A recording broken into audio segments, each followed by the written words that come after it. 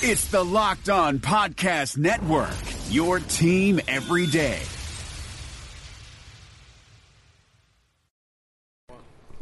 Welcome to POSTCAST tonight. David Locke along with Ron Boone. The Jazz fall to the Boston Celtics by the final score of 97-94. We'll talk about what happened in the Celtics' 9-0 run to close the game, why the zone defense swung the game toward the Celtics in the middle of the way, and how concerned should we be about the Jazz losing yet another fourth quarter lead at home. That's all coming up on this edition of POSTCAST.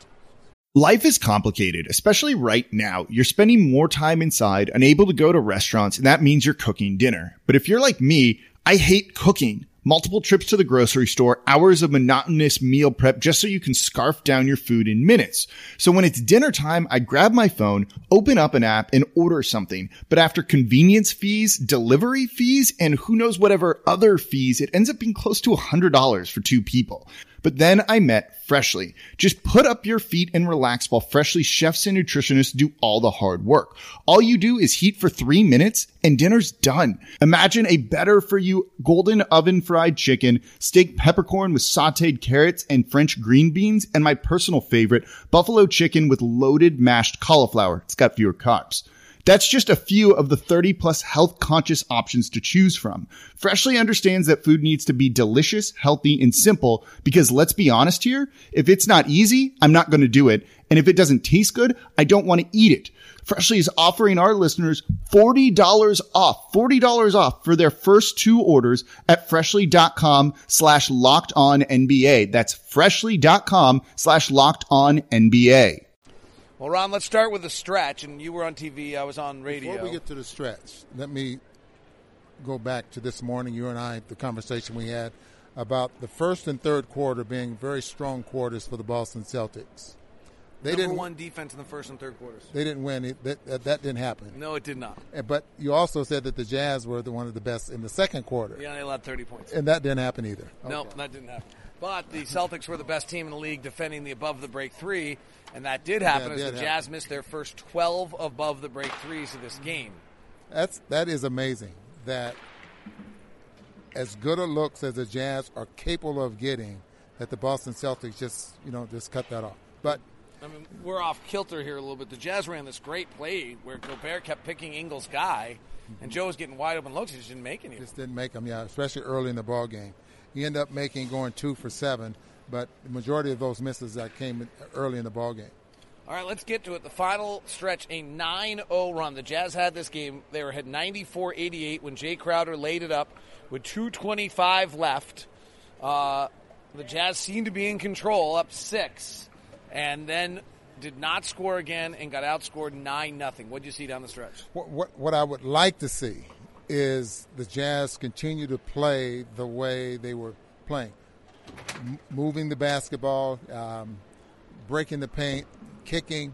I thought we start settling for some one-on-one basketball and then putting ourselves in a short clock and having to get a good look. And I just didn't think it worked. I don't think that's what Quinn wanted, but I thought that's what we were attempting to get. But the Boston Celtics, shorthanded. This is a ball game where you just realize that this team is very deep and very good. There's some interesting things that happened late in that game. Donovan got rolling a little bit, coming off the pick and roll and getting Greg Monroe, who's not a great defense player, backpedaling. Donovan scored, hit Gobert, and the Jazz seemed to that's what got them the 92-86 lead with 2:52 left, and then Crowder scored on one off a Donovan give, and you really felt like the Jazz had it going. And then something interesting that I thought I saw, and you got to be careful because you don't have video here, but you're calling the game. Brad Stevens brought Shane Larkin up to the middle of the floor so that Donovan would bring the ball up, being guarded by Terry Rozier. Gobert would come and set the pick, and Larkin would just not be guarding his man and just standing basically at the top of the key so that if Donovan came off the pick, he would run right into Larkin. Mm-hmm. The first time, Donovan gave it to Rubio, who's then wide open for a 14-footer, and Rubio short arms it. The next time, Donovan decides to go away from Larkin, but that's the trick because that takes him into the short side of the floor where Jaylen Brown then comes off the corner and steals it. So a pretty interesting move there by the Celtics that they put Shane Larkin basically right where Donovan wanted to drive. So even if he got free of Rozier, he was then guarded by another guy. And that kind of discombobulated the play call that the Jazz had there. And frankly, the first read to Rubio was probably the right read. And that's, Boston's making you do one of two things. One is give it to Rubio for a wide open jumper, or two, drive into the short side of the floor.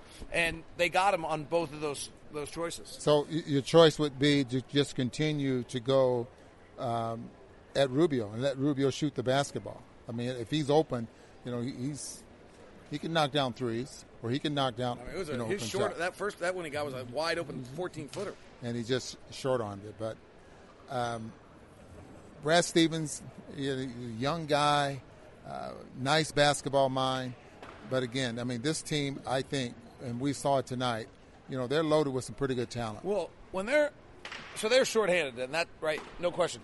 They still had a 12th pick of a draft, a third pick of a draft, and a third pick of the draft on the floor. I mean, basically what you got was if they were just developing without free agents, that's their team. Mm-hmm. And the talent, the worry I had this whole time is when the game stayed close late is that they had these kind of big-time talent in Tatum and Brown. None either of them end up doing anything late. And it's interesting now, the frustrating one, everyone's going to talk offense, but what kind of frustrates me a little bit is it's a 94-88 game, and I don't remember exactly how Rozier got the layup, but it was pretty quick. It was 9 seconds after the Jazz. Mitchell scores 9 seconds later. Rozier goes. I think that's the play where Monroe fell down. Donovan had to move, and Rozier just went coast to coast and laid it up. The Jazz didn't get back. So that's somewhat inexcusable. Monroe gets a hook shot over Gobert. Okay, that's fine. The Jazz have a good defensive possession where they force Tatum into a three miss, but Gobert has to be the one who closes. And they just do not rebound well enough when Crowder and Ingles are the only big. So Larkin gets an offensive rebound miss. Monroe gets an offensive rebound. Mitchell now fouls him. So you're giving up 2 points there to make it. Now it's suddenly 94-92. The Donovan turns it over. Tatum dunks. So now it's 94 all. And then the final play of the game, which we can get into here in a second.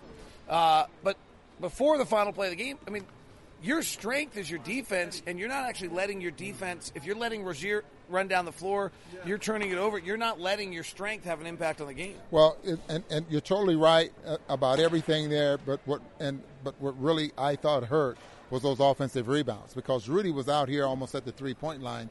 Well, it's the same thing that happened in San Antonio. Yeah, and all of a sudden, Monroe, the biggest guy and the most physical guy down there underneath the basket, was able to come up with an offensive rebound or deflection. I think Larkins ended up coming up with it, but it was Monroe who ended up keeping the ball alive to the point where the Boston Celtics had another possession. That was huge. That was flat out huge. I can't remember if they got a 2 or a 3 out of that. Monroe got fouled and hit 2 free throws. About the 4:30 mark, they had another one where they got a bunch of buckets. And frankly, they're not that bigger than you at that point. They're playing Larkin, Rozier, Brown, and Tatum. There's some pretty elite athletes there. And Monroe, it's not as though they were big and you were small. Both teams were really small at that point. So, I mean, I have to go back and watch the rebound and replay. Maybe it's just a bad bounce. Sometimes rebounds just don't go your way. But that is disappointing. Now let's go to the final play. Larkin drives to the right side, comes down, beats Rubio to the right side. So you're not first thing, you didn't guard your yard. He just beats him one-on-one. I don't know. I'll have to go again, see the replay. I don't know whether Rubio just didn't expect it or whether he just beat him quickly. And then there was a pick in the middle of the lane between Brown and Monroe, and so they're all standing, or Olajay, excuse me, because Monroe is out of the game. And so Ingles is there, so Ingles goes and helps, cuts off Larkin. Gobert goes to help also. Pass goes out to Olajay, who was originally Gobert's man. He rotates to Brown, who is Ingles' man. Ingles is in a bear hug with Rubio at this point. As they've collided with each other, he's nowhere near the play, and Brown's wide open for a 3. Yeah, that's exactly the way I saw it there, and it was just a mix-up defensively. But if we go back to the Jazz's last possession, when they had a chance to get through 2 of the last 3 shots, and for some reason they just continued to dribble the clock out and put them in a situation where they had to force up a shot and put them in a situation where they could not get the last shot of the ball game and lose the basketball game in regulation. Jazz rebounded with 45 seconds left off the Rozier miss. So there was an opportunity to go 2 for 1 there that they didn't do. The ball ended up in the corner to Jay Crowder, and he just couldn't beat he drove, got cut off, kicked back to Ingles. Ingles not going to beat anybody one-on-one at that point. Hands back to Jay Crowder, and his shot gets blocked, and just what was a dead possession from the Jazz at that point on that play, and unable to score in the final 2:25 of this game. 2 other sequences of the games really swung things tonight. One was when Boston went to the zone, and the Jazz went 1 for 7 offensively in that stretch. I can't recall the Jazz working on a zone offense. I can't recall the Jazz seeing a zone all year. Yeah, well, I don't think we've seen a zone all year there as well.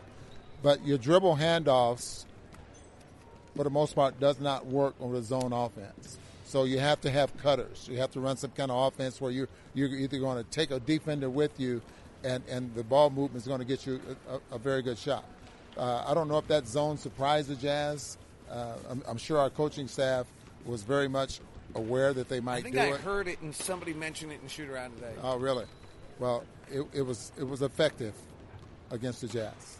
And the other one, the Jazz were in control of the game, and Terry Rozier hit 3 straight threes to turn it from a Jazz-controlled game to a possession-by-possession game. You know, I had just made a point on TV that, the Jazz are doing a great job on Rozier because, this is a guy who's been averaging 15 shots a ball game. He's really taken advantage of playing time in the absence of Kyrie Irving. Last year, he only averaged 5.5 points a ball game. Didn't get off the bench that much. This year, he's getting more playing time, especially with Kyrie Irving being out, and he's being just the man. I mean, he's taking a lot of shots. 15 shots a ball game is a lot, considering you have Tatum and Brown on the team there as well. So the Jazz fall tonight. Final score 97-94. Ricky Rubio came close to a triple-double, but he was also 4 of 14, and they were clearly leaving him open to let him shoot. If the Jazz do make the playoffs, they're going to see that every night, and Rubio's going to have to knock down shots tonight. The Jazz got 16 points out of Jay Crowder after a tough start. 2 of 8 from 3. Jazz were 9 of 33 from 3. Jazz above the break. 3-point shooting since the All-Star break is below 29%. That is a problem as the Jazz in that regard. Otherwise, that wraps us up. Jazz fall 97-94. Playoff implications on this are significant. I still think the Jazz need to get to 47. Maybe it's going to be 46 if you can get in on a tiebreaker. 47 without a tiebreaker, you're going to have to find wins. Friday against Memphis. Minnesota's going to be a huge one. Karl Anthony Towns at 56 tonight for the Timberwolves. So we'll see how it plays out. But tough loss tonight for the Utah Jazz. 97-94. This has been POSTCAST on Locked On Jazz, part of the Locked On Podcast Network. Hi guys, this is Josh Lloyd, host of the Locked On Fantasy Basketball podcast. The NBA is back, so that means that fantasy basketball is back in one form or another. We've got daily fantasy, but there's also some fantasy leagues with the resumption of play with these 8 regular season games in Orlando, and Locked On Fantasy Basketball is going to have you covered. It's not just for fantasy basketball though, because we recap all of the games across the NBA, so if you're looking for a broad overview of the action across the league every day, Locked On Fantasy Basketball is the podcast for you.